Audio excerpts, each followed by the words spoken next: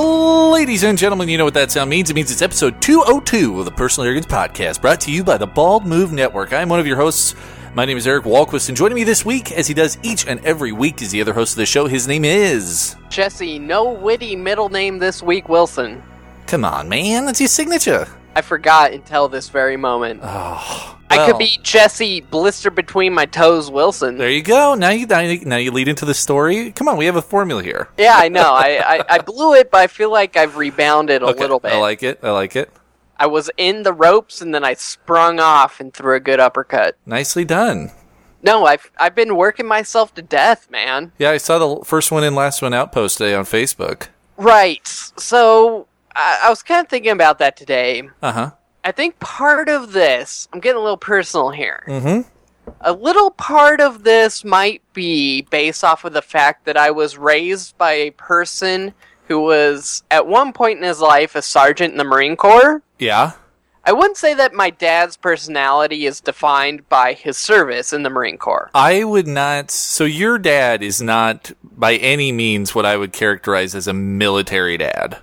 Right. He's not that type of guy where he's like, get up and do sit-ups, do your homework, blah, blah, blah, you know? Yeah, he's not like the barrel-chested drill sergeant type. Right. You wouldn't know it if you met him, and in no way am I saying that his personality is defined by his experiences in the Marine Corps. But at one point in his life, he was a sergeant in the Marine Corps. Right.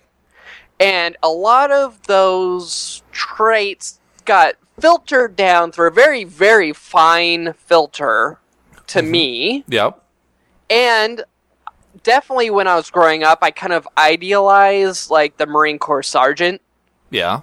So, like, jacket. Part of how that got to me is I have this kind of stupid, like, I'm almost killing myself with this belief in how it's good. It's good to be the first guy there and the last guy out. Right. And, like, all my coworkers, I'm, like, trying to, like, take as much off their plate as possible and make their life easier so they can do their job and get out. And then, you know, I'll take that on, and I will sort of be this leadership character who's sort of kind of hovering above everything, not micromanaging at all, but just there to relieve the stress off of everyone. Okay. So that's why... you're taking on the burdens of other people, which is not necessarily a healthy trait, sir. Right, and that's why I have the first one in, last one out mentality, which is what's been going on lately. I've been working 10 to 11-hour days and worked through the weekend, and it's killing me a little bit, but I have this stupid pride, especially when it comes to the people who are above me. Yeah.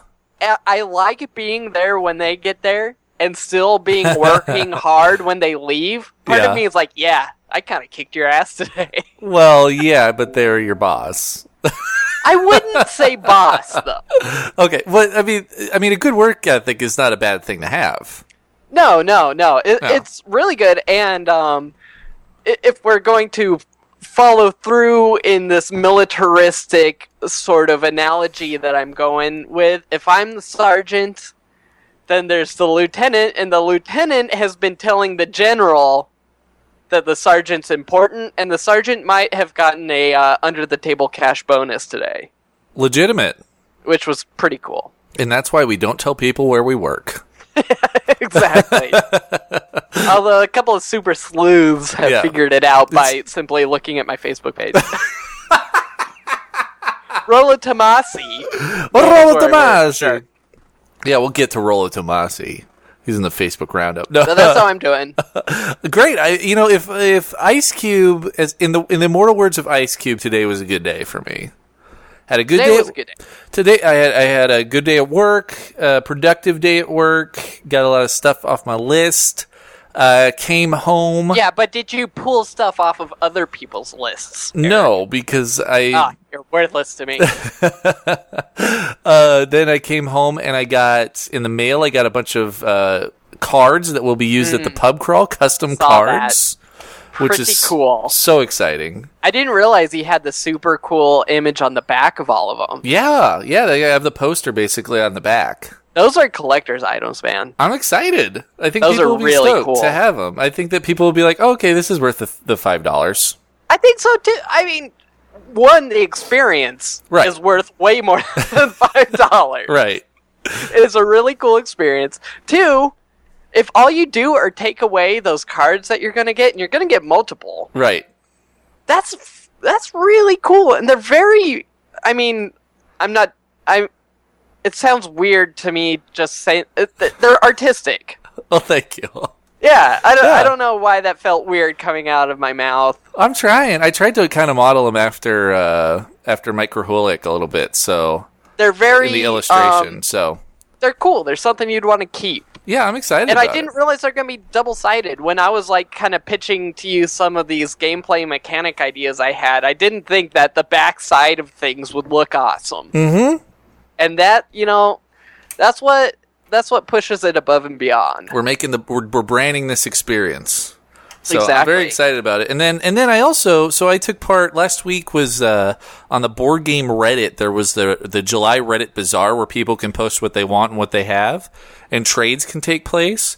So I've had this game in my collection for a very long time, and you've played it. Paliseo? No, yeah, exactly. Custom made, one of a kind. No, that was my first board game that I made in high school, and it's kind of terrible. But I had this. Pretty sure that was college. No, it was definitely high school.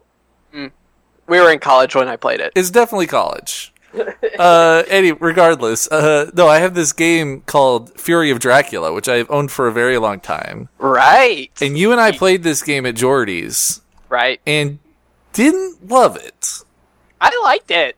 It was the end game was so underwhelming to me. I wanted to play it again for sure. Well, you're not going to get to, because this game is like a white whale in the board game world. Really? Yeah, like because it went out of print in 2005. Oh. And so Fantasy Flight hasn't put it back in print. It's retailing on eBay anywhere between $75 and $100+ dollars. Whoa. So I was like, I have this white whale of a board game, and there's a board game out there that I really want, but I just can't bring myself to fork over the cash for it. It's called Robinson Crusoe. It's about a $70 game. And so I was like, I'll just put it on there. I'll be like, I got Fury of Dracula. If you have Robinson Crusoe, let's do a trade. So I put it on there. A dude immediately messaged me, says, I got Robinson Crusoe. I will trade you. We exchange a couple emails, send pictures of the games to each other to make sure that we're not bullshitting, and then send them out. And I got Robinson Crusoe today, and it is I'm so excited to play this game to begin with. Second of all, the dude was so solid. This could have gone wrong. I could have just sent this guy a game and not gotten. Could have been anything when I did the fucking Reddit board game Secret Santa. Yeah. Or I just did the maybe it was the board game Secret Santa. Uh-huh. Was it? Yeah, it was specifically a board game Secret Santa. Right. And the motherfucker sent me Beer Monopoly. I got burned so hard. What did you send? I sent out God, what was it called? It's that card game that's all gothic sort of Grim? Grim, yeah, I sent out Grim. So anyway, I get this game, and not only am I very excited to play it, but the dude, so solid, he includes a little plastic tackle box insert for all of the pieces. Wow. And he has sleeved every card in the game. Oh. So I'm so happy because I bought this game in 2006, played it once. All you did was leave a cat turd in yours. Yeah, I know. I left a pretty good cat. It was a nice cat turd, though. It looked like Jesus. You put googly eyes on it and a little goatee. No, it was kind of great. I opened up the box to take pictures of it to send it to him, and all of that stuff is in mint condition because it was only played once. So anyway, I got this game in 2006, let it sit on my shelf, and then I got a game that I really wanted. And not only that, but the dude did me a solid, and it's in mint condition, sleeved, plastic insert. I'm on top of the moon. That's awesome. And I'm on top of the moon. I'm not even on the moon. I'm on top I'm on top of it. I'm at the very peak of the moon. I've climbed the Everest of the moon. Ooh, yeah. There's got to be a mountain on the moon. There's mountains on the moon. Yeah, I don't know what the big one is. But anyway, I'm so excited to play this game with you, Jesse, because it's called Robinson Crusoe. Have you heard of it? No. I mean, I've heard of Robinson Crusoe. Yeah. So basically, it's a survival game based on an island, but it's a co-op game. And I watched a playthrough of it today during my lunch break, and basically it is Arkham Horror meets Agricola. So it's like a worker placement. I like Agricola. I know. I can't. You kind of went a little bit for both pronunciation I know. camps. I went because I started off saying Agricola, and then everybody says Agricola, and so I went Agricola. Agricola. So this is like my favorite game mixed with one of your favorite games in a co-op game. Sure. So I'm kind of no excited. such thing as a co-op Agricola, though. But this is a co-op Agricola. No, I mean that's like saying it's a blue-greenness. I mean, I guess you got teal and aquamarine there. Yeah, no, I'm on board now. Here's the thing, dude. I got that little cash bonus today at work. Mm-hmm. I was doing deliveries because I was picking up other people's slack, right? Right. So I had to deliver to a restaurant that's in the same building as the local board game store. Nice. And I rolled up in there and I was like, do they have the modern Axis and Allies games? Oh, jeez. I want the mod, and they didn't, which is good because later I deposited that money in my checking account and I was like, oh god. Yeah. I was like, oh god, I needed that bad, actually. Oh. Yeah. But, man, I got a chance. I didn't play it, but I observed a playing of the newest edition of Axis and Allies Europe, which is compatible with Axis and Allies Pacific. Basically, they're selling the entire new Axis and Allies experience as two standalone games, Europe and Pacific, it. Oh, God. that fit together. That's awesome. Oh, I want them so bad. Yeah. And I have like the anniversary edition, Yeah. which is like a good version of Axis and Allies. Right. But I saw some of the like minor tweaks that they made to the latest Right. Axis and Allies. I was like, I just have to have it. And then I'm like, who am I gonna play against? I'm like, fuck it, myself if I have to. I love it. Well, that's a great thing too about this game. It's a co-op game, so I can play it by myself. Yeah. But I feel like the PAX this year is going to be packed with a lot of board games, which I'm okay with. Have I said on this podcast the saddest moment I had while working when I worked at the board game store? No. There's this guy, his name was Wolf. That's why he called himself. Yeah. And he was a big board game fan. Right. And he was a great customer.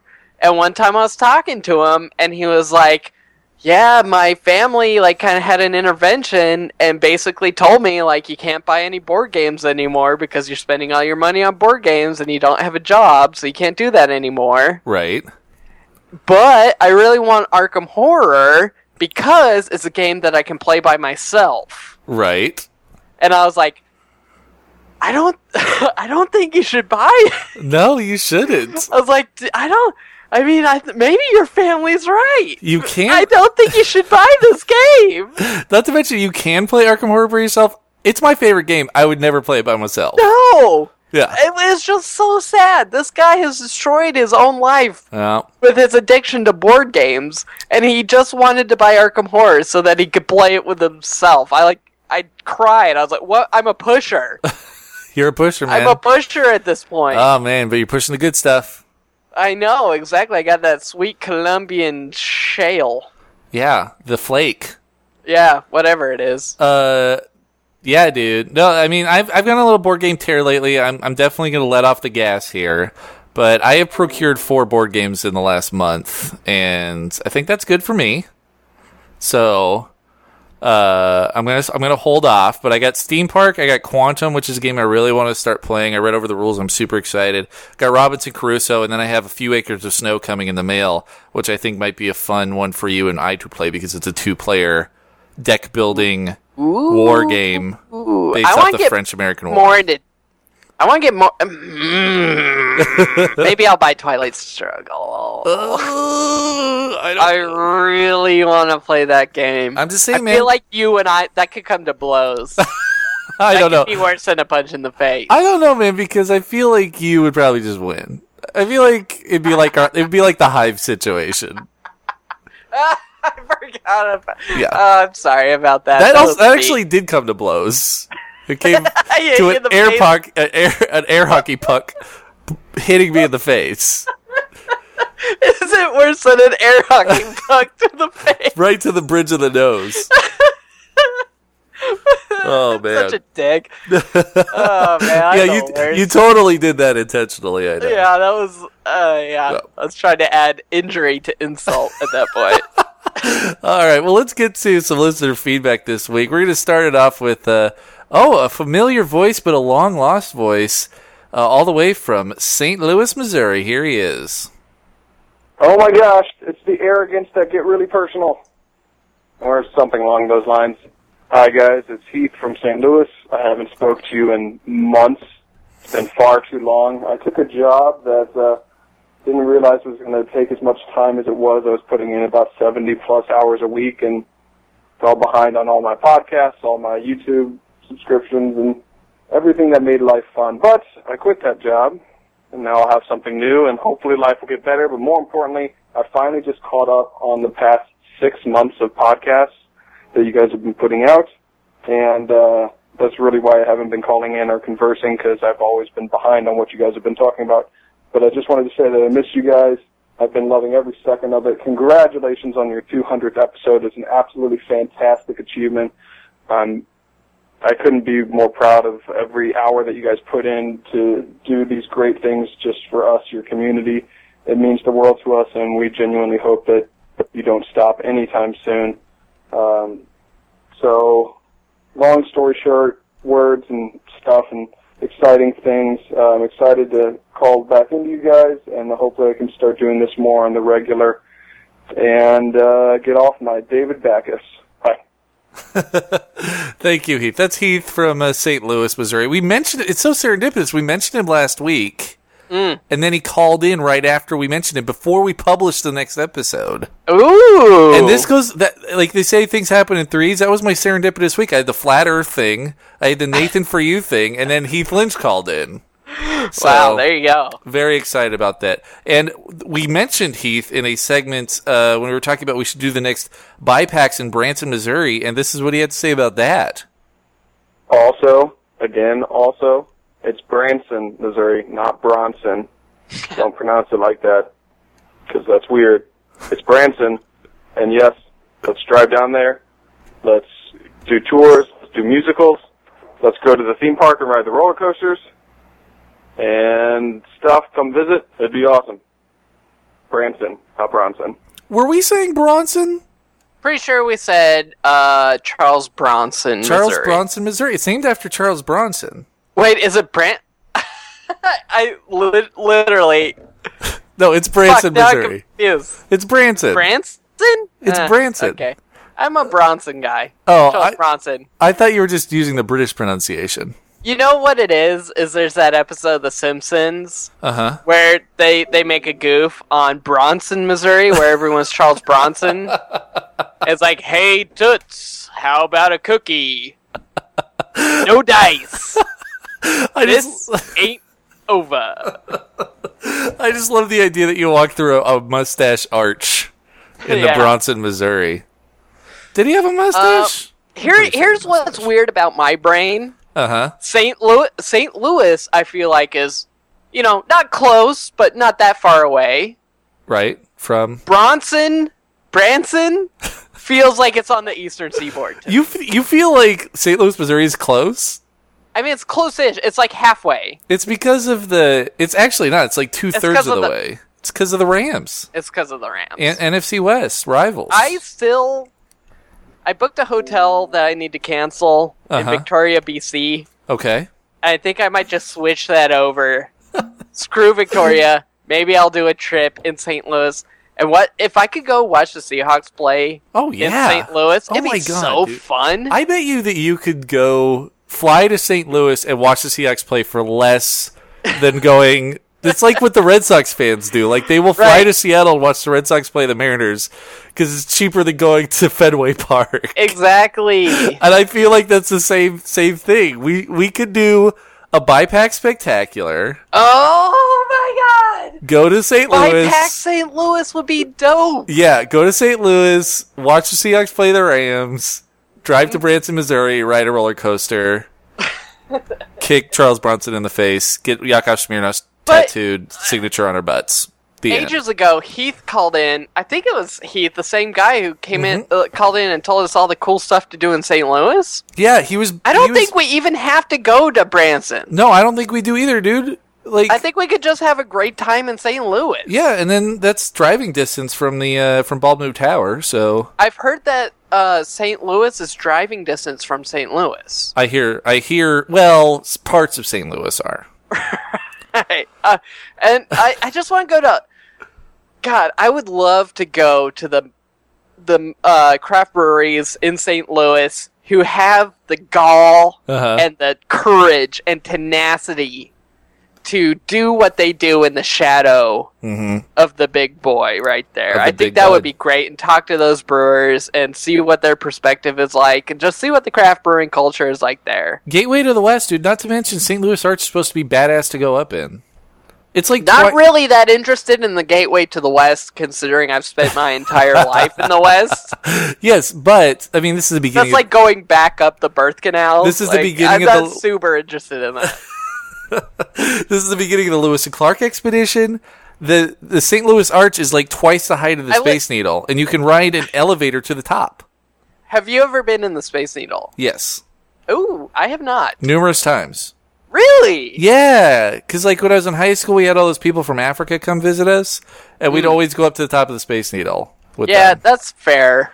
It is fair. Have you ever been up the Space Needle if you weren't like taking someone up there? Though? No, I was taking tourists.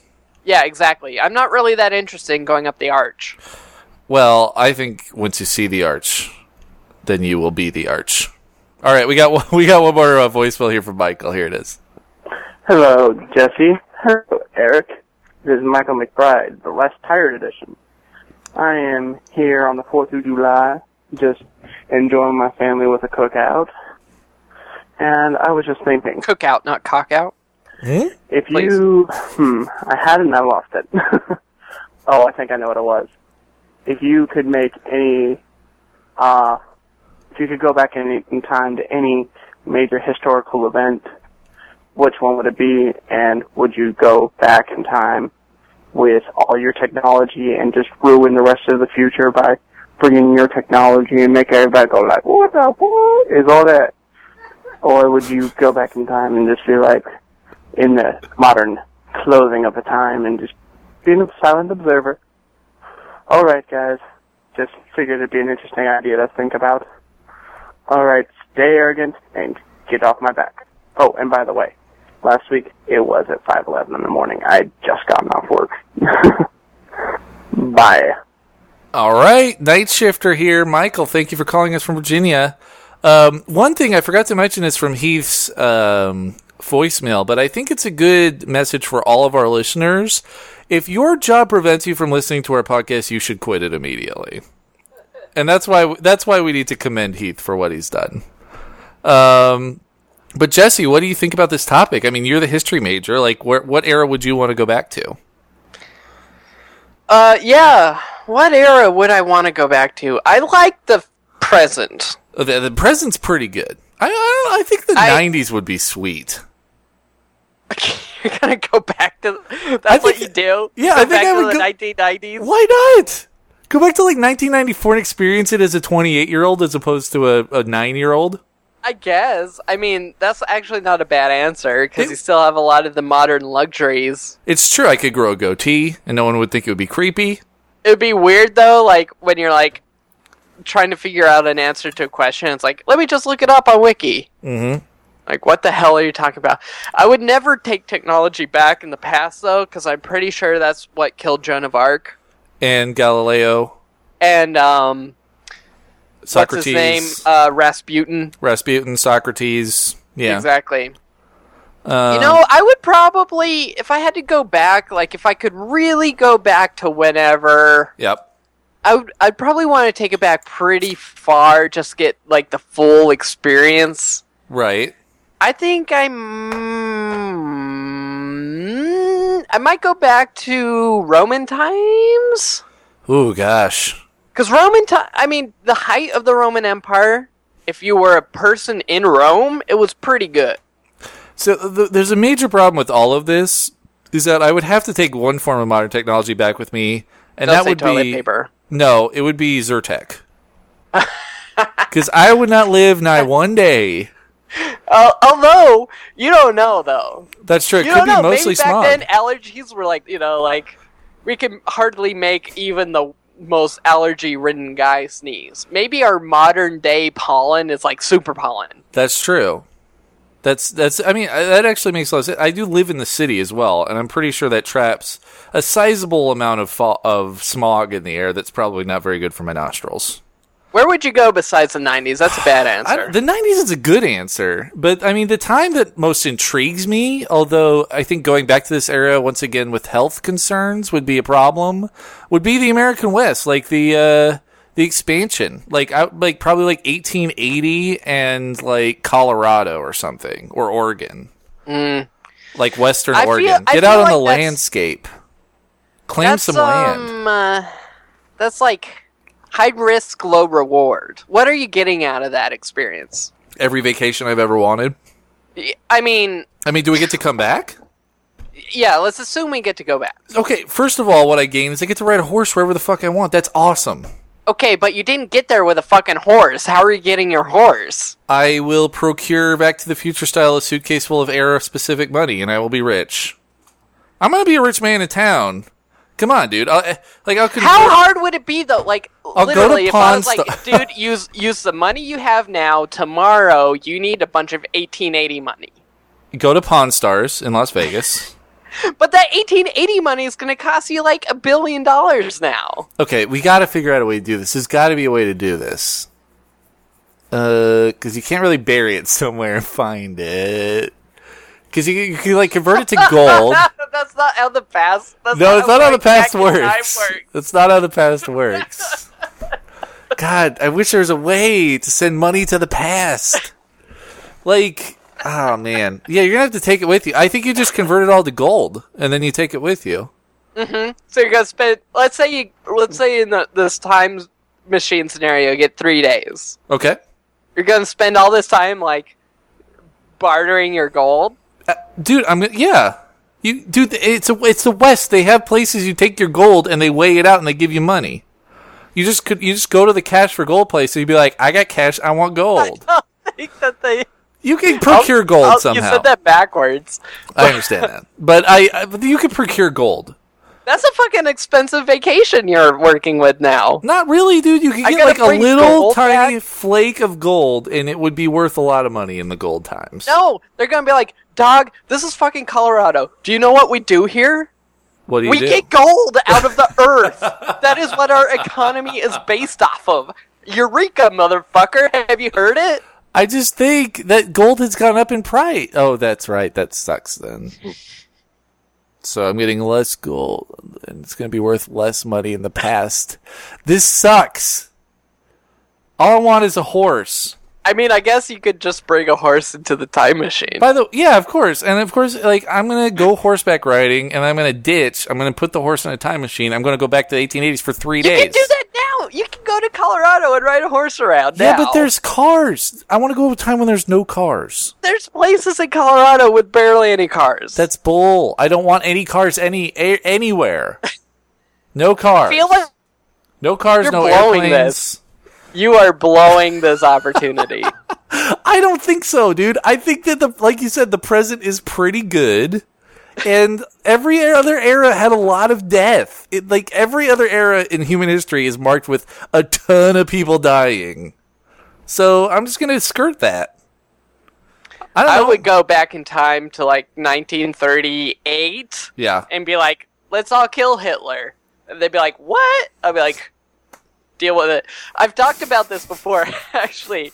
What I would really do, speaking of going back to the 1990s, what I would actually do is I would go back in time to when there was a double feature at some obscure drive-in of Predator and The Running Man. Okay. Both starring Arnie Schwarzy. Right. and my man, Jesse the Body Ventura. You got it. And then once everyone's filing out, I'd be like, they're going to be governors someday. Those guys have it. And what it is governorship. And everyone would be like, what the fuck are you talking about? I'd be like, mark my words. They will be governors someday. Yeah. And then you say, and then you hand them your address and you say, come find me in 2014. Exactly. Mail your apology letters. Right. To this address.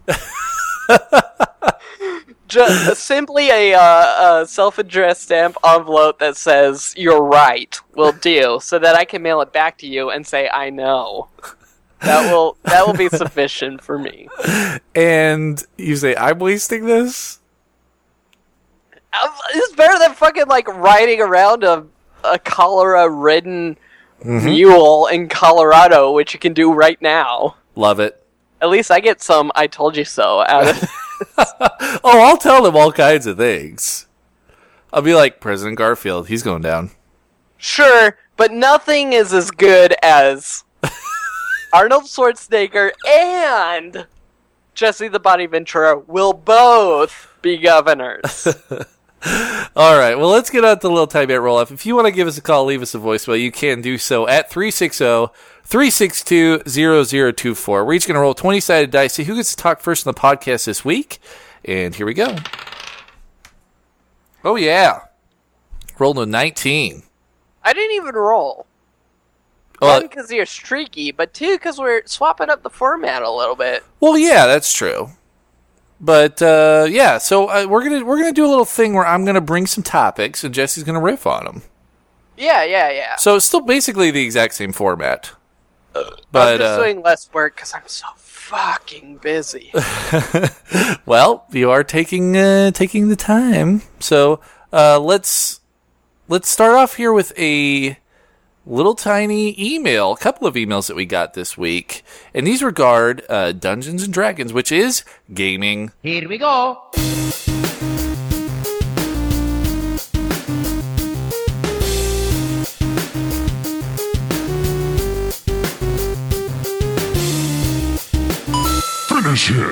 Okay, so we got a couple voicemails or a couple emails this week. The first one I want to address comes to us from Sean. Sean says, I was wondering if you guys could elaborate on why 3.5 is so much better than 4.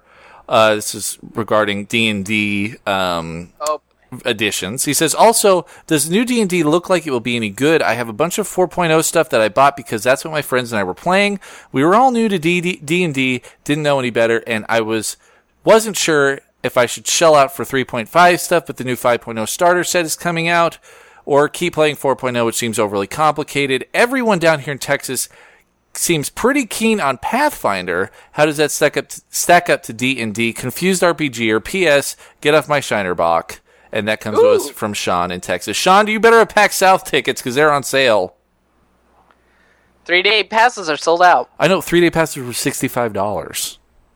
What are they? They're like $140 here. No, they're $110 for the 3-day badge, and then it's $140 if you buy, or that's for the 4-day badge. It's $140 if you buy 4 single-day passes. I'm so glad that I'm a loyal customer so that I can just take it. Well, you know. Just like get reamed, pulled up by my ankles, and they shake the coins out of my pockets. Well, I think I'm going to get rid of Xbox Live this year, so that'll save me $60. Good. Great for you.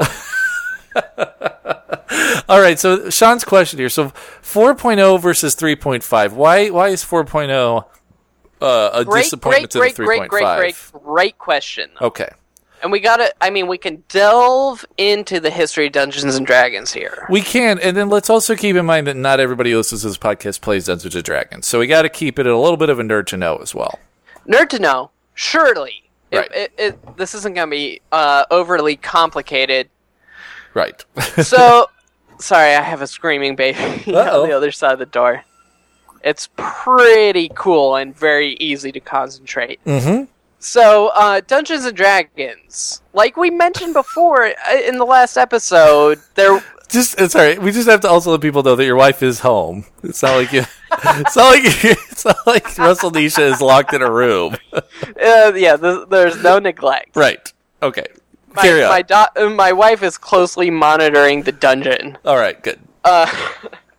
No, so, we were talking about TSR and all the wacky shit they did Right. on the last episode, Yes. and how they kind of floundered and actually ran that entire business into the ground. Uh-huh. But Wizards of the Coast ended up procuring it all, Mm-hmm. and they released edition 3.0, third edition, Right. which shook everything up. It was the first edition in like 20 years, Uh-huh. and it changed a bunch of stuff, but it obviously wasn't perfect. It was broken. There were a lot of ways that you could manipulate the system and make certain characters super powerful, and certain other characters were basically useless. Right. And 3.5, I believe, someone can fact check me on this one, but I believe 3.5 came out before the acquisition of Wizards of the Coast by Hasbro. Okay. Wizards of the Coast got bought by Hasbro, Okay. as you know. So Yes. Dungeons & Dragons, in its current iteration, and like Magic the Gathering, are both owned by Hasbro, which is the same company that owns like Battleship and basically every toy except for like the good ones.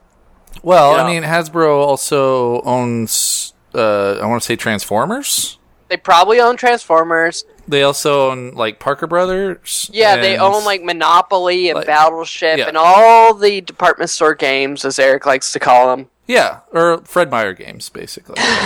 That Yeah, was they own G.I. Joe. They own Transformers. They own fucking everything They own except Nerf. for Barbie, basically. They own My Little Pony. They own Play-Doh.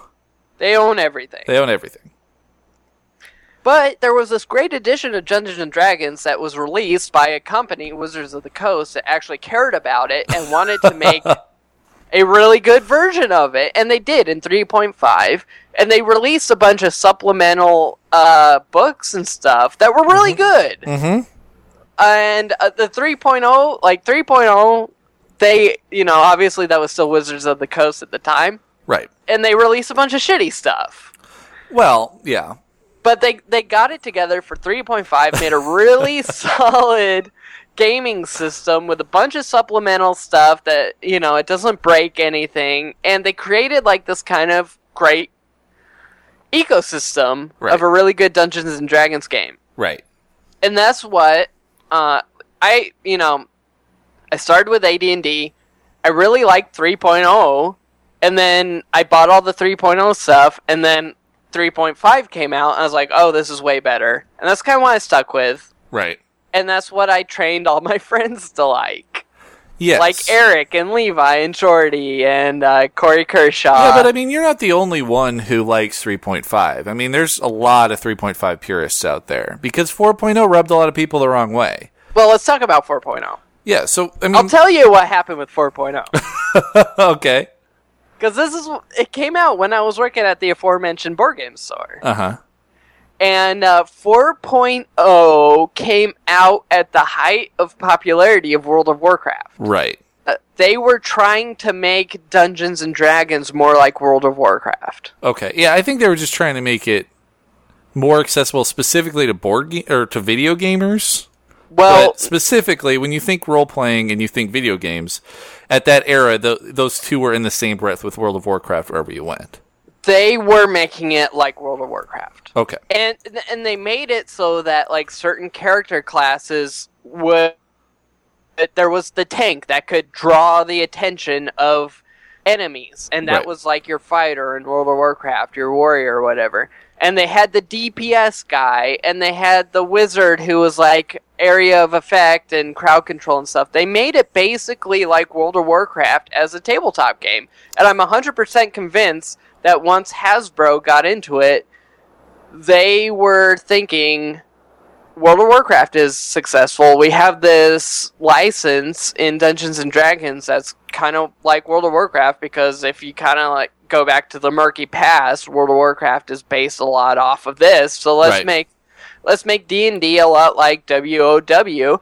And then they released the miniatures. They made it a lot more. They made it less about role playing, Uh-huh. and they made it more about they're like, screw the role-playing, let's make it more about the battles that take place on the grid. Yeah, and they basically made it so that you couldn't improvise as much in fights. It was more about character classes and your abilities of your character as opposed to, like, I want to, like, you're playing Dungeons & Dragons. You could be like, okay, I want to grab this guy's arm and try to twist it behind his back.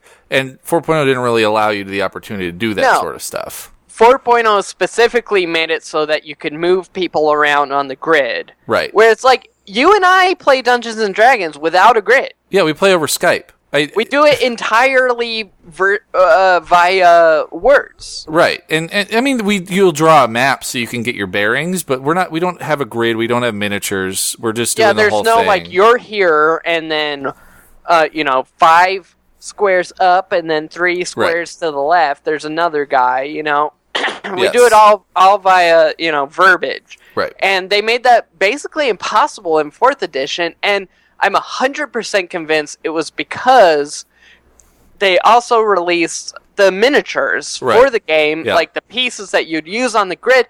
But what they did was they released them in boxes that were closed, and you didn't know what you were getting. They were trying to sell little fucking pieces of plastic, and you don't even know what pieces of plastic you're getting in a box.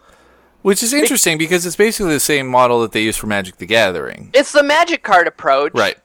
But it's for little pieces of plastic for a game that you're... I mean, Magic cards are a lot more accessible, and also Magic cards retain their value a lot more. And the other part about this is that, like, if I want a dwarf barbarian, then I want a dwarf barbarian. I don't want to have to shuffle through a bunch of boxes to find my dwarf barbarian. I don't want to have to buy 10 boxes and hope that I get a dwarf barbarian. I don't want my mini. That's what they're trying to do. Yeah, I don't want my mini to dictate what my character is. Right, and that was the Hasbro approach. They're like, we're going to make money by selling these guys boxes that they don't know what's inside of, and they built 4th edition to accommodate that. Yeah.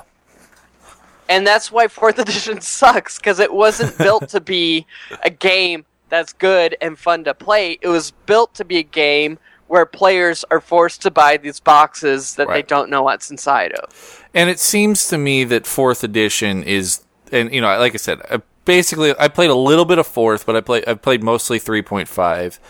It seems to me that 4th edition is the furthest thing away from the core of Dungeons and Dragons that's ever been produced. Yeah, it got not away really from about. It's not about storytelling. It's not about character development. Yeah. It's about It's about going to the game store and buying a box, and then picking a guy out of the box and putting it on a grid and rolling dice to see if he does things.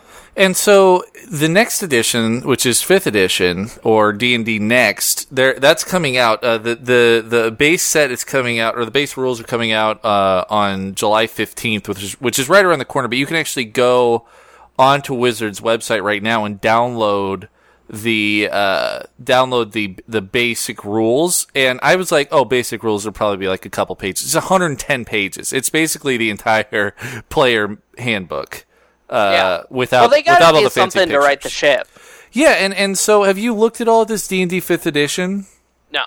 Because what it seems to me is that 5th edition is definitely trying to right the ship. They're definitely trying to get it back toward role-playing. They're definitely trying to get it back toward enabling the player to do what they want, which is what Dungeons & Dragons is all about. That's why I fell in love with Dungeons & Dragons, because, like, the first time we sat down at a table and you said, okay, what do you want to do? And I was like, I don't know, what can I do? And you're like, whatever you want, just do something. You can literally do whatever you want. It's not a video game. Like, 4th edition turned into a video game. So they're getting back to those roots. But there's some interesting changes. And it seems to me that the main shift here in 5th edition is that not only are they shifting back more toward role-playing, but they're shifting toward a place where it's easier to DM. Are they? Yeah, which as a person who is fledgling in dungeon masterdom, I'm kind of interested in what they're doing here. How is that?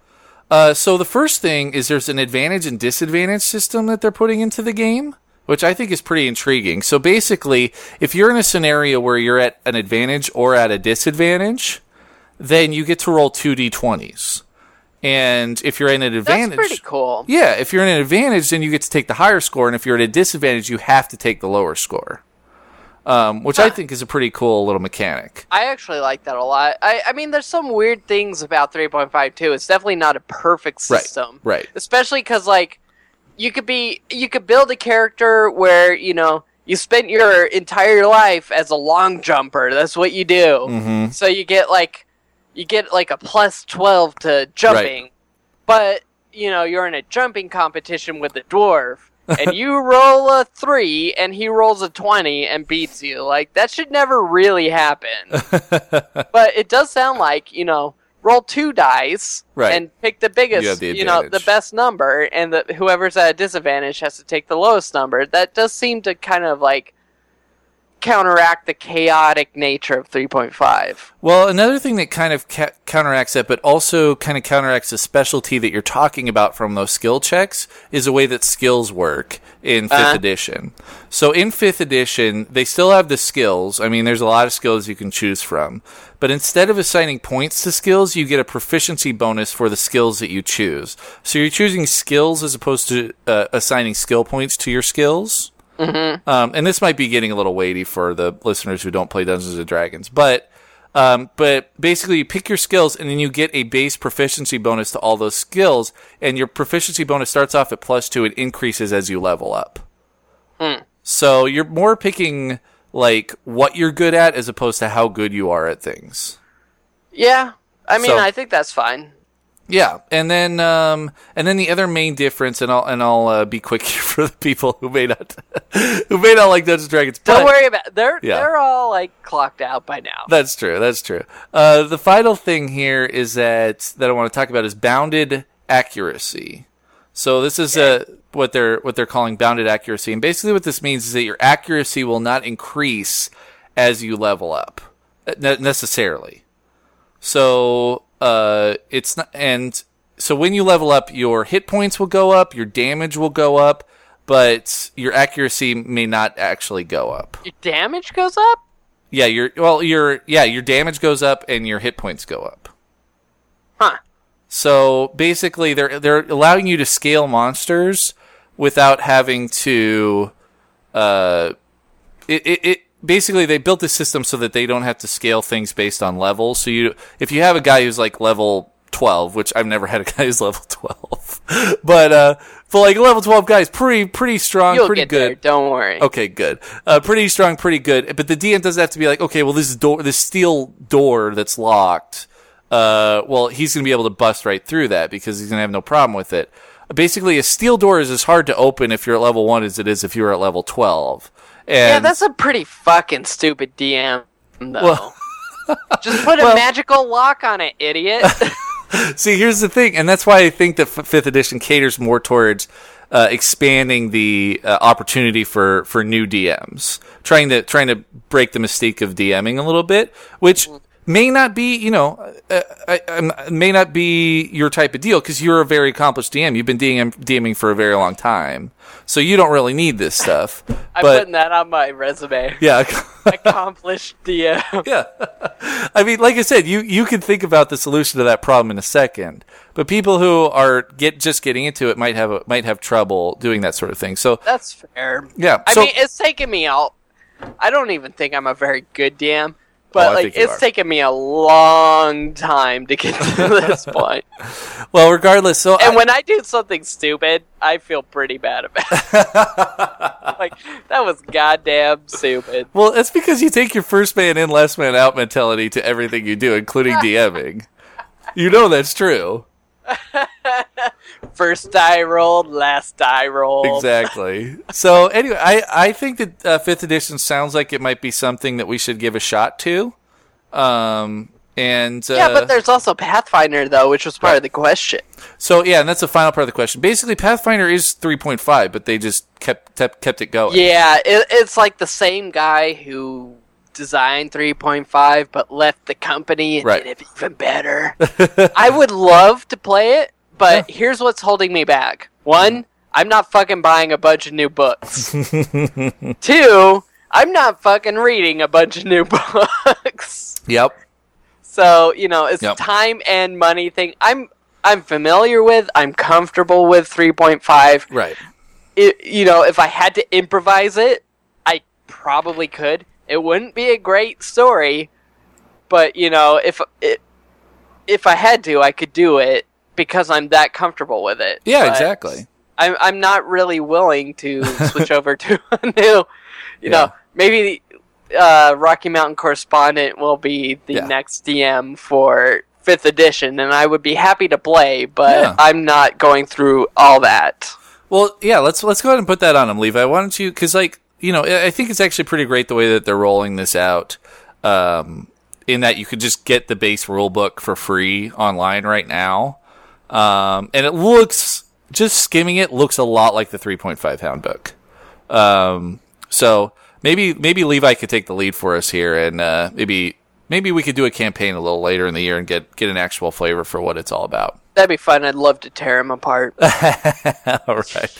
So anyway, that's your D&D moment for the day. Die or die? Die in Bronson, Missouri.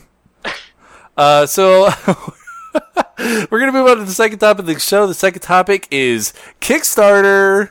Hey, Toots. How about a cookie? No dice. No dice.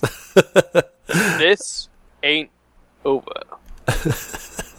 You do a pretty good Simpsons voice. Yeah, I watched a lot of that show. So, Jesse, I don't know if you've been following this, but there is a Kickstarter craze happening at this point. This better not be that fucking guy making a sandwich. It's not a sandwich, buddy. It's a potato salad. What is up? I saw it on Reddit, and I was like, I'm not clicking on that. I don't need to be a part of this. So what is happening? So crazy. It's crazy. So this guy posted this thing. His name's Zach Danger Brown. He's from Columbus, Ohio. Fake name. And he said, I'm making a potato salad. From a fake town. I'm making a potato salad. And that's his Kickstarter. He was trying to make $10. And he got to that point pretty quickly. So first of all, he said, I'm making a potato salad. The whole description is basically, I'm just making potato salad. I haven't decided what kind yet. And he had a picture of potato salad on there. So that's the beginning of this Kickstarter. Potato salad, $10. And made that goal. Decided to put some stretch goals on. He said, at $35, I will make 4 times as much potato salad. I know 40 isn't 4 times 10, but you guys have earned it. Says $75 pizza party, $100. I will try 2 different potato Pizza party salad. For who? For himself? I don't know. It's just a pizza party. Ugh. Then $100. This makes me so mad. $100. I will try 2 different potato salad recipes. Cool. So I checked this yesterday, and yesterday he had $4,000. This is so stupid. I just checked it today, and as of the moment it's recording, is $43,057 with 5,264 backers. I'm so mad. He's gonna have a pizza. He's gonna have a. This motherfucker better give all the money to Wounded Warrior Project or fucking Child's Play or a charity of his choice, because this is so stupid. Okay, I totally agree with you that this is stupid. He better not just pocket this and be like, well, I guess I got lucky on the internet. Okay, Jesse, I 100% agree with you that this is ridiculously stupid, but why does it incite anger in your soul? Because this is not what Kickstarter is supposed to be. Kickstarter is supposed to be like, I have this great idea.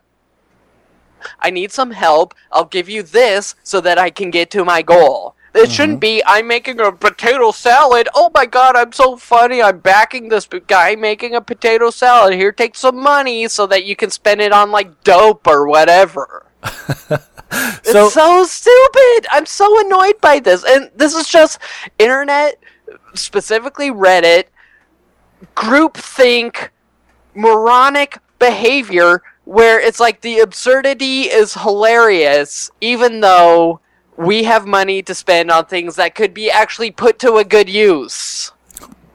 I'm not disagreeing with anything that you say. But are you mad at this guy or are you mad at the internet? Both. Why are you No, mad at I'm this not guy? mad at this guy. I really don't think that this guy was like, I'm going to do this No. and I'm going to not make mad at this guy at all. $43,000. It's fine.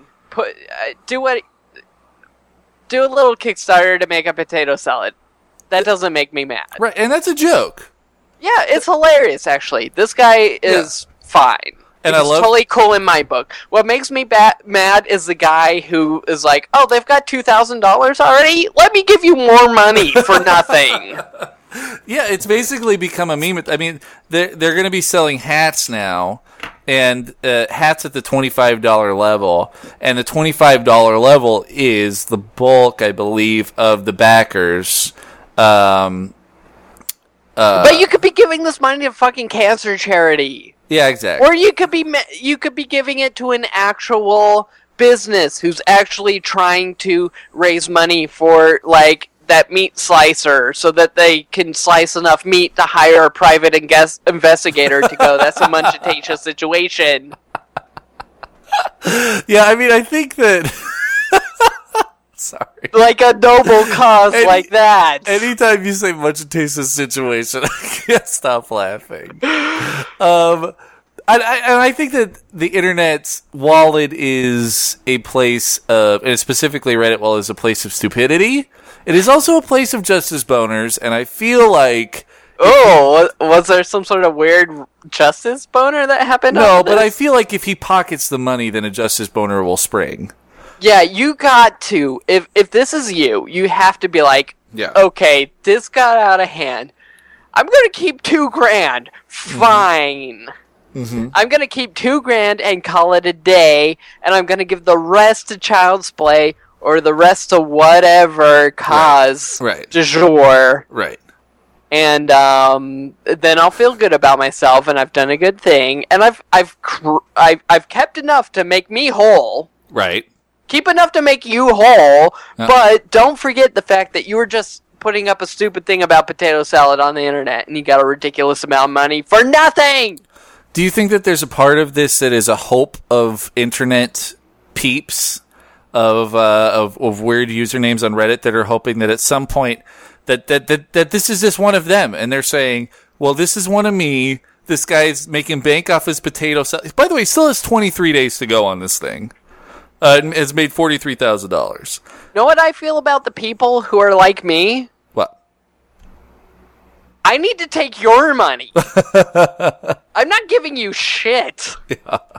I need to get money from you. Like, But I don't understand this whole, like, groupthink mentality on the internet. Like, this is some sort of wacky, absurdo guy. Like, let me give him $25 for potato salad?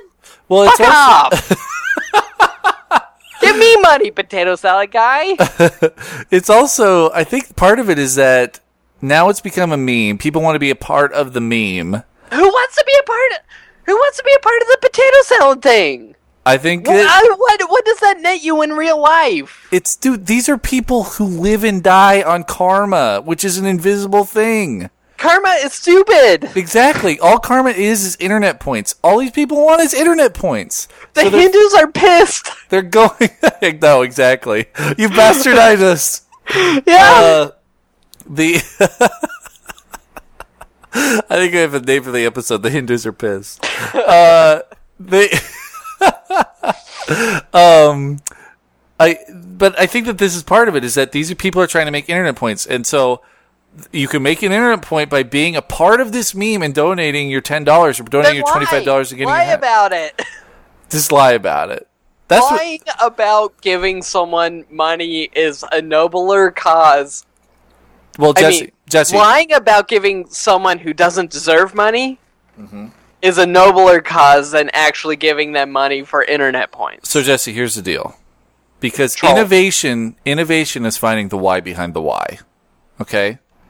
So, we found the why. Steve Jobs. We found the why. Now we need to find the why behind the why. And I think that you and I have just stumbled upon a great business idea. Okay. The business idea is that they're selling these potato salad hats for $25. This is a trucker hat. It is mesh You gotta be fucking kidding me. on Zazzle.com. What does it say? Zazzle. Zazzle motherfuckers, they gypped me, by the way. I'm sorry to all the Romano Yes. people. I didn't mean to use that in a hateful way. Right. But I bought a hat from them, and they charged me and never shipped it. So that's cool. Go with Zazzle. Okay, so they're going with... So this is another thing. This is another why behind the why. They're going with Zazzle. They're selling a trucker hat for $25. I think that you and I need to make the potato salad knockoff hat, sell it for $15, and then we found the why behind the why. We can get these people to be a part of the meme without being part of the meme. I do love that. See, this is where it happens. I This is where the Shark Tank swims, motherfuckers. had a moment today. Okay. Yep. I've been working on this bottling machine, right? Mm-hmm. These bottling machines sell for $50,000. Mm-hmm. And I've gotten to the point where I understand every single facet of the machine. Right. I was talking to the owner of the brewery that I work for. I was like, maybe our next big scam would be selling these. Because we could make one of these and sell it for $40,000, you know? There you go. So I think that's what you're at. Find the why behind the why, man.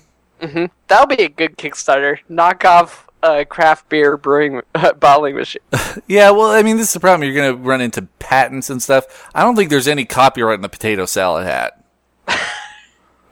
So what would your hat be? I don't know. It would just say, I'm a part of the potato salad meme.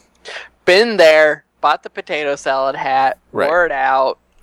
$10 backer, potato backer. We could come up with better stuff. I mean, it's not great. You, me, conference room, 6-pack of beer, potato chips, I'm just saying the potato salad. potato chips. Oh, shit. The potato salad flavored potato chip themed hat. Oh, God. Potato salad flavored potato chips. You've made... Why is that not a thing, by the way? They have You've- ketchup and pickles and stuff. Yeah, exactly. It's all the stuff that's on the potato salad plus the potato. Right. It's like real life flavoring because the potato is part of it. Jesse, you and I are becoming. I think we're going to be on Shark Tank very soon. Although I prefer the. Except it's our own version of Shark Tank called Right. Shark Tank. God, no. And we do it on a YouTube channel. I don't like and it. We get I don't like Kickstarter it. backers. Okay, I like it. I thought you were going somewhere else. There's also, let's see, what is there? There's a Dragon's Den. That's the Canadian version. I think maybe we should do that one. There's less competition. Yeah, exactly. So anyway, that's the potato salad Kickstarter. Check it out. Potato That's so salad Kickstarter. stupid. Put it in your Goog. If you do that, if you back some guy's potato salad, you're stupid, and you deserve to be shamed for that. That's what the hats say. I deserve to be shamed for the potato salad Kickstarter. You know what I kickstarted? I bought a book off of Kickstarter of a guy who he was a striker. He was in a striker brigade or battalion or whatever in the Iraq War, and he kickstarted the book that told the story of his experiences in the Iraq War. I feel like that's a good thing to kickstart. Yeah, I mean, but there's also like- potato it's- salad. It's a guy who doesn't have a voice, who fought in a war, and who would otherwise not be able to publish a book about his experiences in the war. Yeah, but then you got potato salad. But then he got a potato salad, and we're so funny because we're Reddit. We got a potato salad. You should be fucking ashamed of yourself. Ashamed. You know what? Save that money. Go to Amazon.com.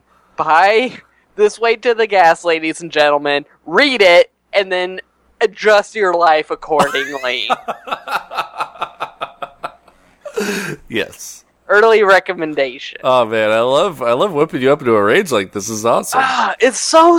It flies in the face of what Kickstarter's about. I find it surprising that Kickstarter approved this. Yes! That's the number because like They Kickstarter should is be ashamed! like Kickstarter is not they're kind of stingy on their approval guidelines. Kickstarter, you're making plenty of money right now. please donate whatever that idiot got and give it to like the Holocaust Foundation or something that spreads awareness of what the real world is actually about, because guess what, motherfuckers? It's not about cooking potato salad. Potato Salad 2016. That's all I'm saying. Oh my god. Jesse, let's do some trivia. Let's try to calm you down here. Let's talk you off the ledge here. Trivia. Oh, it is. It will be, because it is a... What number is that? This dice sucks. It's a 5. That's Science and Nature. This is great, Jesse. You love Science and Nature. You're okay with this. Shit. Yeah, you're okay with this. Okay. I'm sorry. I'm sorry I got so worked up. All right, Jesse, this question's for you. Please play along at home. Where is the coccyx? Throat? I'm going to go with the ear, just to be contrarian. The base of the spine. I'm going to give it to neither of us. I'm fairly confident that the throat is not located in the base of the spine. Nor is the ear. Sorry, for some reason I was envisioning like the base of the brainstem, not the base of the spine. Well, Jesse, I got something to tell you. That guy's really throaty. I got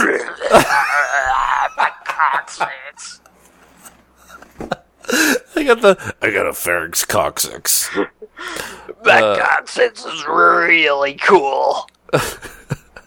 All right, this question's for me. Who patented the first phonograph? That would be Thomas Edison. Oh, that's a motherfucking bell, baby. Thomas Edison. Woo! Woo! Woo! All right, one for me. Just this How question. much money would Thomas Edison have made on Kickstarter? $0. But Nikola Tesla also. No, I'd Tesla. love to see. Yeah. I'd love to see that Kickstarter war. I can make energy from the motherfucking air, idiots! That's my Tesla impersonation. I love it. Yeah, Tesla calling everyone idiots probably wouldn't help him too much. What's up, you fucking idiots? What Weird up? video. What up, idiots? Hey, I just made this electricity from the air. Jesse, this question for you. Which of the 5 senses are you most likely to lose if hit by lightning? I'm gonna go with smell. I'm feeling smell right now. I feel like smell is good. I'm going to go with taste, just to be contrarian. Oh, it's hearing. Fuck. Really? Yeah, yes. That's what the card says. I mean, it kind of makes sense. Like, it blows out your eardrums. Yeah, that actually makes perfect sense. Yeah, smell would actually be weird. Yeah, it would be very bizarre. This one's for me. What kind of fruit were the golden apples of Greek mythology? I'll go with a pear. Golden apples. Fuck it. Apples. The correct answer is apricots. Oh, it's geographically close. All right. Well, I won that one, Jesse. But we're going to do a topic that's just for you this time, and that is it worse than a punch in the face? Jesse, don't go! Jesse, no! I'm sorry, Daisy, but I'm a loner, and a loner's gotta be alone. We'll be calling police and you'll be arrested for assault, sir. And you just punched me in the face. Yeah, and I'm gonna punch you again. Alright, man. I'm just drunk enough to get all riled up about this. Yes. So, tell me what you think about this, Eric. Mm-hmm. I work at location A. There's a coffee shop, location B. Go over there, get my mid-afternoon, cup of coffee. I like their coffee. Yeah, me too. Jazzes me up so that I can get through the rest of the day. I'm walking back to my workplace, and someone's like, hey, excuse me. And they're in their car, and I'm on foot, and I walk over there, and I'm like, oh, hey, what's up? I'm very cordial at this point. I'm like, hey, yeah, how can I help you? And they're like, where can I get fresh crab? Okay. And their car is in front of a place where you can get fresh crab. Exactly. And they're like, but not right here. not at Key City. Where can I get fresh crab, but not at Key City? What? And I'm like, Why don't they want crab from there? I don't know. Did you say literally everywhere else gets a crab from the same place? Yeah. And so they're like, where can I get fresh crab, but not at Key City? And me, I'm just trying to walk back to work with my coffee, and I'm like, I don't know. And then they give me the stare with the shrug. They give me the stare shrug, like, what? What do you mean you don't know? And they gave me like sort of a like a sigh.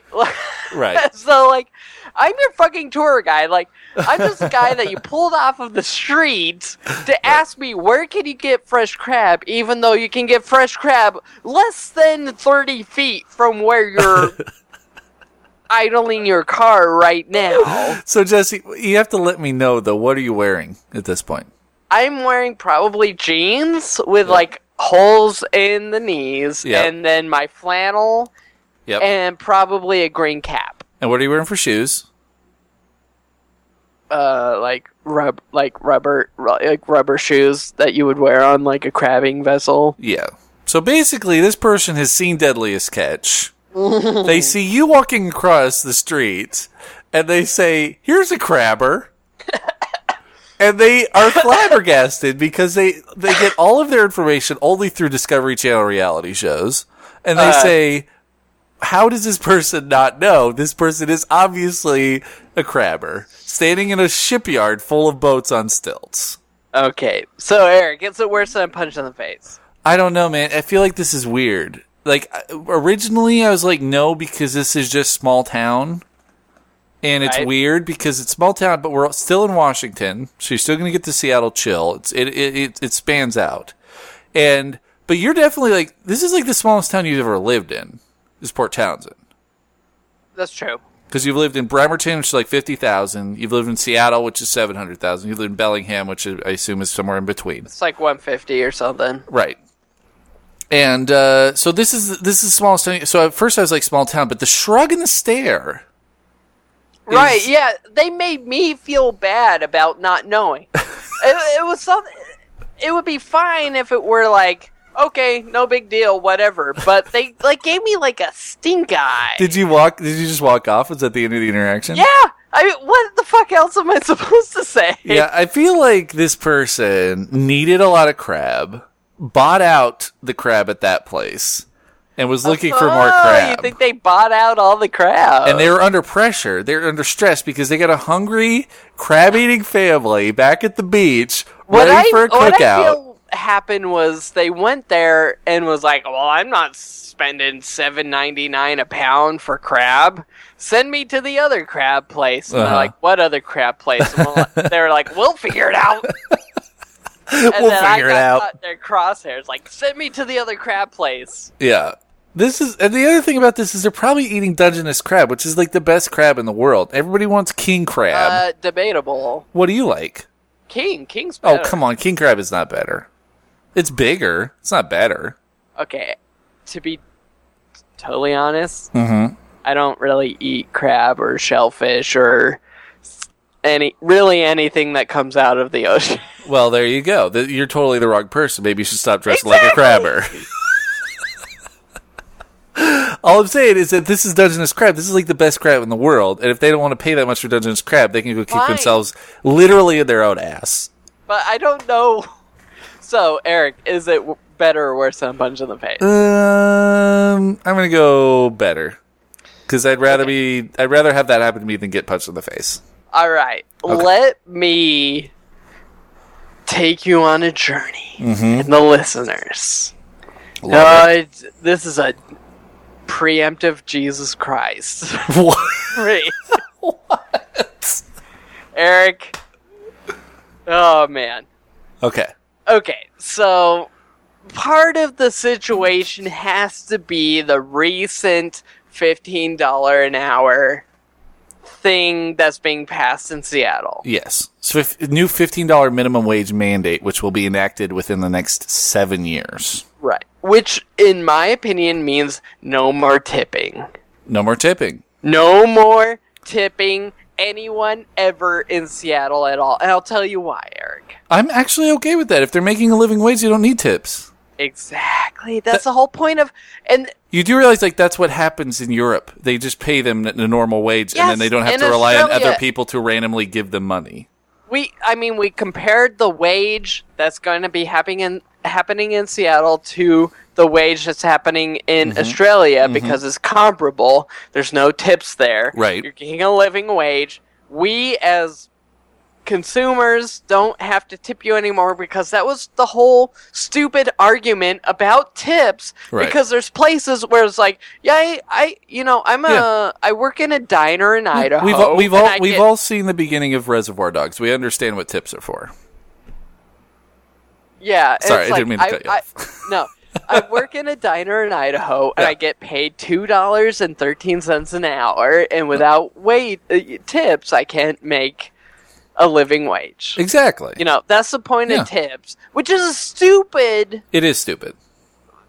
Kind of equation anyway. Like, we as consumers have to kind of guess how much they actually deserve so that they can actually get by and live. But then it's also an ego thing. Like, it's like, well, I can tip more. I have never felt that way. Well, I always tip the same. So, wherever I'm at. Okay, the point is, $15 an hour, you don't get tips anymore. Okay. And every single server in Washington State is going to object to that. And I'll tell you why. Because you work five tables an hour. Yep. Which is a pretty conservative amount. Okay. And you have, let's say, 3 people there with a $10 entree, so $30 plus $15 worth of tips, or $15 worth of beverages, so $45. You get $45. Your tip is going to be $5 times 5 tables, so now you're making $25 worth of tips. Yeah. Per hour. You're making more than $5 per table. I mean... Yeah, like, plus your wage. Right. And if your wage is $15 plus $25 an hour in tips, suddenly you're making like $60. Right, but I'm pretty sure that math adds up. But you're probably not... Well, I don't think you're making $60, but I think you're probably making... but you're also probably not working full-time. Don't care. Okay, that's fine. I mean, but that's what a lot of people... I mean, that's why the service industry is a good industry for a lot of people, is because they can go into there, they can make a good living, and they don't have to work full-time. Yeah, so they if make a good living, and they have an entitlement complex based off of that, and they only have to work $20 an hour, and if you don't give them 20%, suddenly you're an asshole. Mm-hmm. Anyway, this can all go. Here's what the punch in the face is to me. Okay. Here's what I do. Because things are so crazy at work, I'm getting pulled in to do extra stuff. I have to set up for 2 weddings this weekend. 4th of July weekend. Okay. Right. 4th of July is Friday. Yep. I am loading kegs up into my van by muscle, by the way. Uh-huh. And taking them... One of them, I'm taking it to this guy's house. Literally pulling the kegs out of my van, across this... lifting them across this guy's lawn, setting it up for him. And I have a box set up, so it's like I have a CO2 tank, I open up, hook it up to the kegs, through this nice looking box set up to the handle, so all you have to do is pull the handle, you can draft beer off of it. I give this guy a tutorial of how to operate everything. Uh-huh. It's his wedding. $0 of tips. Wow. I get absolutely nothing. Do that twice. 2 weddings. This one guy I'm talking about, I take it to his fucking house next day, which is Saturday. So the 5th of July. Yeah. I pick it up from his house and take it to the reception venue. Literally break it all down, set it all up back at his reception venue. Still $0 fucking dollars. See, that's bullshit, because you're supposed to tip your your people who work at your wedding. That's part of the deal. I've done more work than a fucking caterer. Like, I brewed the fucking beer. If we're gonna translate this, I slaughtered the fucking cattle and cut it up. I know. This guy slighted you, man. This is worse than a punch in the face, because this guy does not... Twice in the same day. No, and this guy doesn't understand that, first of all, you're supposed to tip everybody at your wedding. You're supposed to tip your DJ, you're supposed to tip your caterer, you're supposed to tip everybody who's involved in your wedding, I don't know. aside from the priest. Maybe the motherfucker who came in on... the 5th of July, specifically the only thing I did that day was set up fucking beer shit for him on his wedding day. Mm-hmm. No, that's bad etiquette. This is why no more tips. $15 an hour, living wage for everyone in Seattle is awesome. I love it. Love it. Uh-huh. It's awesome for everyone. But no tips. And this is why fucking lazy-ass servers and bartenders are going to object to it. Because they're used to making fucking $60, $70, $80, $100 an hour. Because everything's so skewed right now. It's like, you pour me a pint of beer and I give you an extra $1 tip. Fuck off. I made the fucking beer. I brewed it. I fermented it. I racked it into another tank, cleaned the first tank, by the way, put it into kegs, used the hand truck to put the kegs in your fucking cold room, hooked it up, and then who's gonna, like, pull the lever, she gets money for it. It's so stupid. $15 an hour is great for everyone in Seattle. Love it, but no more tips. Because the tips are out of control, and the people who actually do the real work get nothing. Well, and that's a skew of the industry, and I agree with you there. The guy should have tipped you. That was bad tact on his point.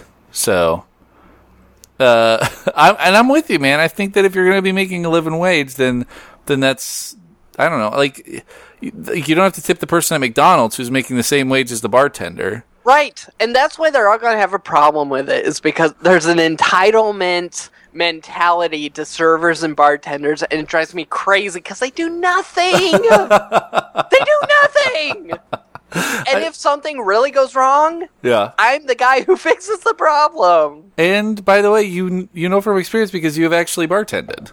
I've bartended. I've bussed. Yeah. Guess what? When I was a bus boy, it was my responsibility to collect tips from the servers, and I would get like $3 for a night. They would give me nothing. It drives me crazy. Tip your fucking plumber. Yeah.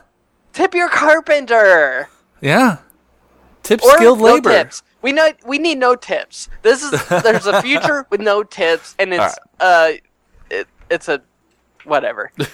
Well, let's. I want to hear from some Australians. I know that we have some Australians listening to the podcast. I know you're also Australian. But I'd love to hear kind of what this is all about in Australia, because they do have that comparable wage. Exactly. But let's move on here. We're going to go to our Facebook roundup, but before we do, we're going to talk about the Bald Move Network. Baldmove.com, guys. That is our home. We love it there. It's cozy. It's warm. And there's a lot of other stuff that you can get there. Right now, there's a True Blood podcast. There's Orange is the New Black podcast. There is a 24 podcast happening right now. Plus, like, TV podcasts out the ass for all of the shows that you've been TiVoing. We're talking Game of Thrones, we're talking Breaking Bad, we're talking Fargo, we're talking Mad Men. Anything that you want to watch, there's a TV podcast that coincides with it on baldmove.com. There's also the Because Show, the lovely women down in Southern California, talking about books and dildos and stuff. It's pretty cool. And then we also have Up Yours Downstairs, which is talking everything Edwardian. If it's on Masterpiece, on PBS, it's on Up Yours Downstairs. We got a ton of stuff there. Go to baldmove.com and then get in touch with us. You can call us, 360-362-0024. You could send us an email, personalarrogance@gmail.com. You can find us on Facebook. We're at the Bald Move Facebook page, and we're at our own Personal Arrogance Facebook page, which is where we do the Facebook Roundup, so be sure to like us there. You can recommend us on iTunes, give us a little rating. It helps us boost our stuff. And if you can't do any of that, please just tell a friend. Get your friends listening to the show. That way you can have inside jokes that are our inside jokes, and then our inside jokes are everybody's inside jokes. And then they're not inside jokes anymore. So do that stuff. As I said before, we're on Facebook. We have the Facebook Roundup. We post it. We're recording every week. Ask you what you want us to talk about, and we talk about it. And let me open Facebook real quick because I didn't have it open because it always boops when I'm doing it because you guys fill up this Facebook Roundup with stuff. And come on, Facebook. You could do it. Okay, here it is. So the first one comes to us from Rollo Tomasi. He says, Eric, why don't you accept my friend request, dog? I thought we were boys. And Rollo, I love you, man. I don't really accept Facebook requests from listeners. Make an exception. I should. He's been making me feel good on Facebook. No, I know. He's great. Because I've been in comment threads with him. It's all good. I have a mantra. I have a personal thing. So I feel a bit bad about it. That's fair enough. Live vicariously through me, Rollo. It's okay, Rollo. And Will, oh God, and there's 2 likes on it. Levi Reekin and Joe Green. See, this is the problem. It's going to open the floodgates. All I'm saying is I got a lot of embarrassing pictures from college, and I don't want a lot of people to see them.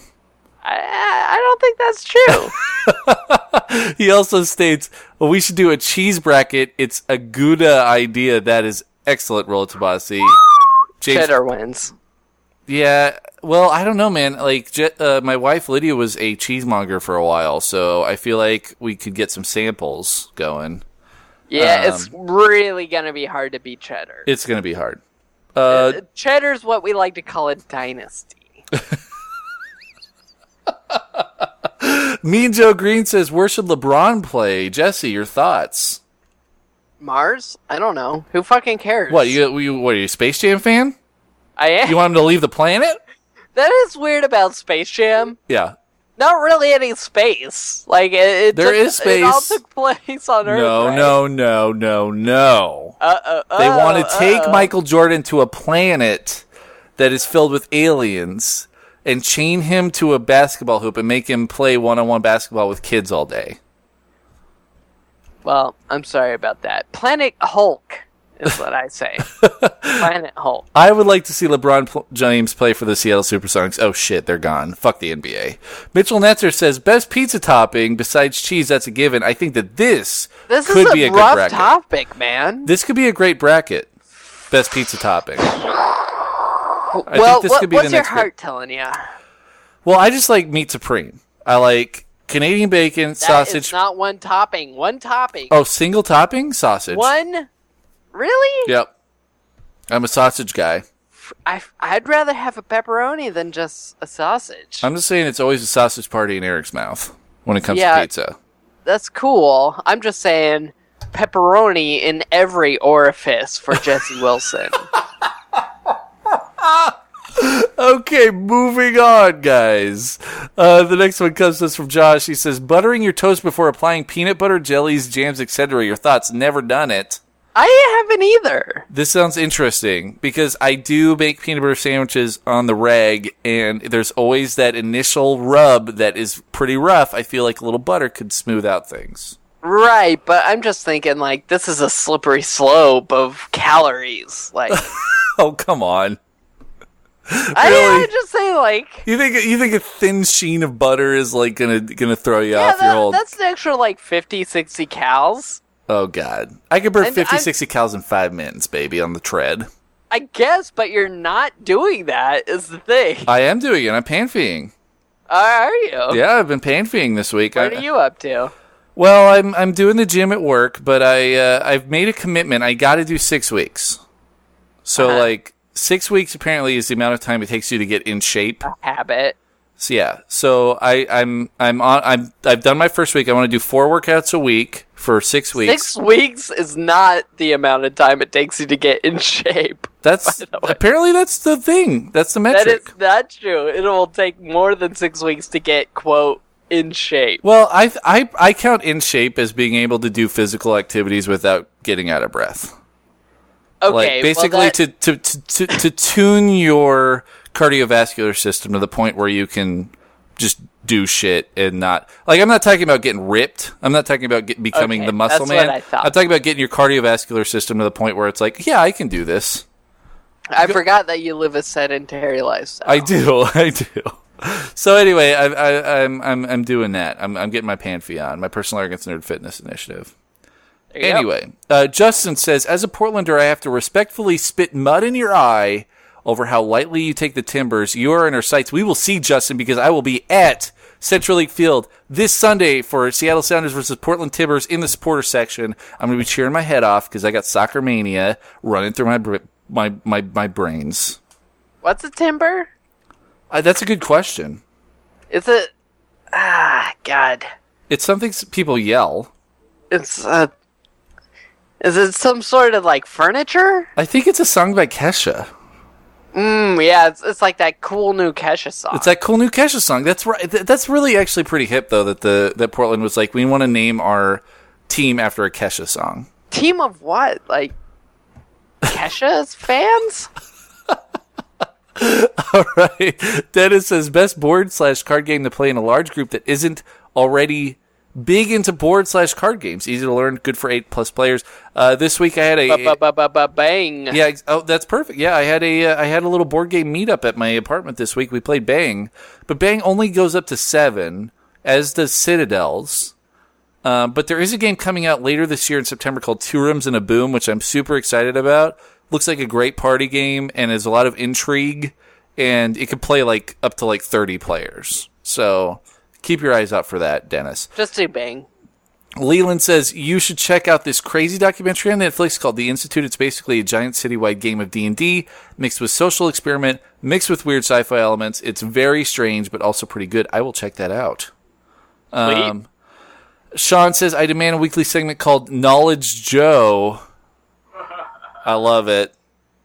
That's basically the trivia segment, right? I love it. I think we could make the trivia. I think this could definitely go into the to the personal arrogance lexicon. Eric says Wayne Gretzky is part of a potential ownership group wanting to bring an NHL expansion franchise to Seattle. Do you think the city of Seattle would embrace hockey? And what do you think the appropriate name for the franchise would be? Well, we've already covered the name. It should be the Seattle Sockeye.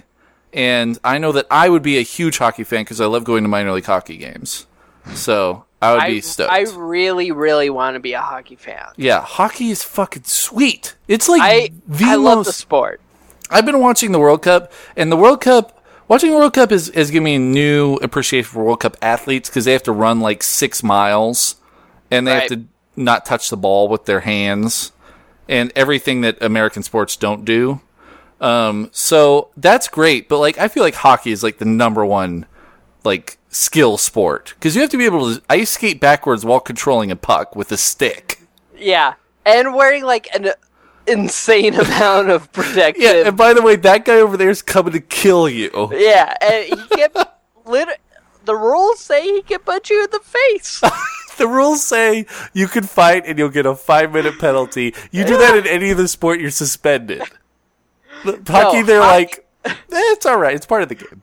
There's no sports other than hockey. I mean, hockey is a sport where I'm like, it's insane what is required out of someone to play this game, to be able to wear that kind of pads, because it's a lot of equipment. It's a lot of equipment. And be super athletic, and do it on a thin blade under your foot, and use a stick to control put the puck around. Yeah. Like, the puck is tiny. It's tiny. This tiny little puck. And also, like, if the other team wants to just hire a dude who's giant and will punch you, his only job is to punch you in the face, that's fine. That's cool. That's fine by the rules. Every team's got that guy. No, hockey, nothing amazes me more than the hockey athlete. I would be super into hockey. NFL, I get NFL where it's like you gotta be fast and agile, like, right. But it's all skill stuff. It's like you gotta be really good at kicking a ball. You gotta be really good at reading a defense, throwing a ball. You gotta be really good at holding the ball and running into a group of dudes. You gotta be really good at catching the ball. You gotta be really good at stopping a guy from catching the ball. But hockey is like every skill in one thing. Every person on the ice has to do everything at once. Plus on ice. Yeah. That's the thing that's It's the craziest ultimate thing. Do all of that plus on ice. It's the craziest thing that somebody was like, yeah, let's do this. Let's do it on ice. Hockey is the craziest sport to be an athlete at. I And I also- love it. I really do love it. And I would go nuts. Yeah. I would go nuts Yeah. for a Seattle hockey team. And you can, like, yell. You could yell your head off at a hockey I game. would buy a fucking jersey. Yeah. Hockey would- jerseys are the most comfy jerseys. It's true. I can get a little pudgy in that jersey, unlike my Seattle Sounders jersey. Yeah, that's true. But no, I would love a Seattle hockey team, the Seattle Sockeye. Yeah. I'm rooting for that. If it ever happens, it'll be a great I told you so moment. It'll be as good as me telling someone from the past that there will be 2 governors out of the Running Man. All right. Lassa says, favorite video game of 2014 so far? I'm going to go with Civ 5. Yeah, that's not 2014. That's fine. That's the only one I played this year. Yeah, no, I haven't played any games. There's this game I want to play called Shovel Knight. I'm really excited about it. I think I'm going to buy that one and play Shovel Knight. Awesome. Nicholas says, what about Brazil's 1-7 loss to Germany, guys? Total annihilation. Us here in South America, excluding Argentina, are still in tears, but I know that one German listener is on top of the world.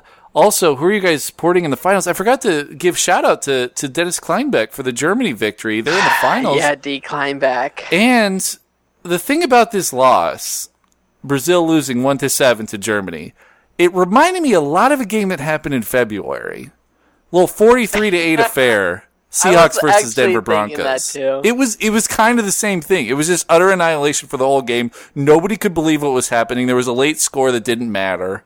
It was like a carbon copy of the Super Bowl, and I only know what it feels like to be on the winning side of that. I feel bad for Brazil, but I think they had a lot of pressure on them. They lost 2 of their best players, and Germany's just fucking good, man. They're going to win the whole thing. Nope. No, I'm rooting for anyone but Germany. Argentina is the only other team in the league now, or in the tournament now. Argentina. All right. That's my team. Couple more here. Zach says, just flew home. Can you speak to why they always tell people to get on the plane? I'd rather ride in the plane. Less wind. I get no respect at all. What does I get on the plane? That's just I get in the plane. Great dad joke, Zach. And finally, James says, what movie from your youth would be entertaining with a gritty remake? I'm going to go with Honey, I Shrunk the Kids. I'm going to go with Honey, I Killed the Kids. Well, that's basically what it is. Yeah, no, Gremlins is Because what that's kind of what Honey, I Shrunk the Kids is, by the way. Like, he shrinks the kids, and they think that they've all died because they've stepped on them. And then they spend half the movie searching for the kids in the attic. And they, like, look at the bottom of their shoes. Honey, I Shrunk the Kids was one of 2 movies that I owned as a child, so I've watched a lot of it. Yeah. But yeah, I'll go with Gremlins on this one. Yeah, Gremlins gritty remake. That could be creepy. All right, Jesse, let's do some recos and call it a cast. What are your recos? I got nothing, man. Yeah, I think we've done enough. I think we've done enough this week, guys. We've served the community enough. I think so, guys. So until next time, remember that wherever you go, whatever you do, please stay arrogant.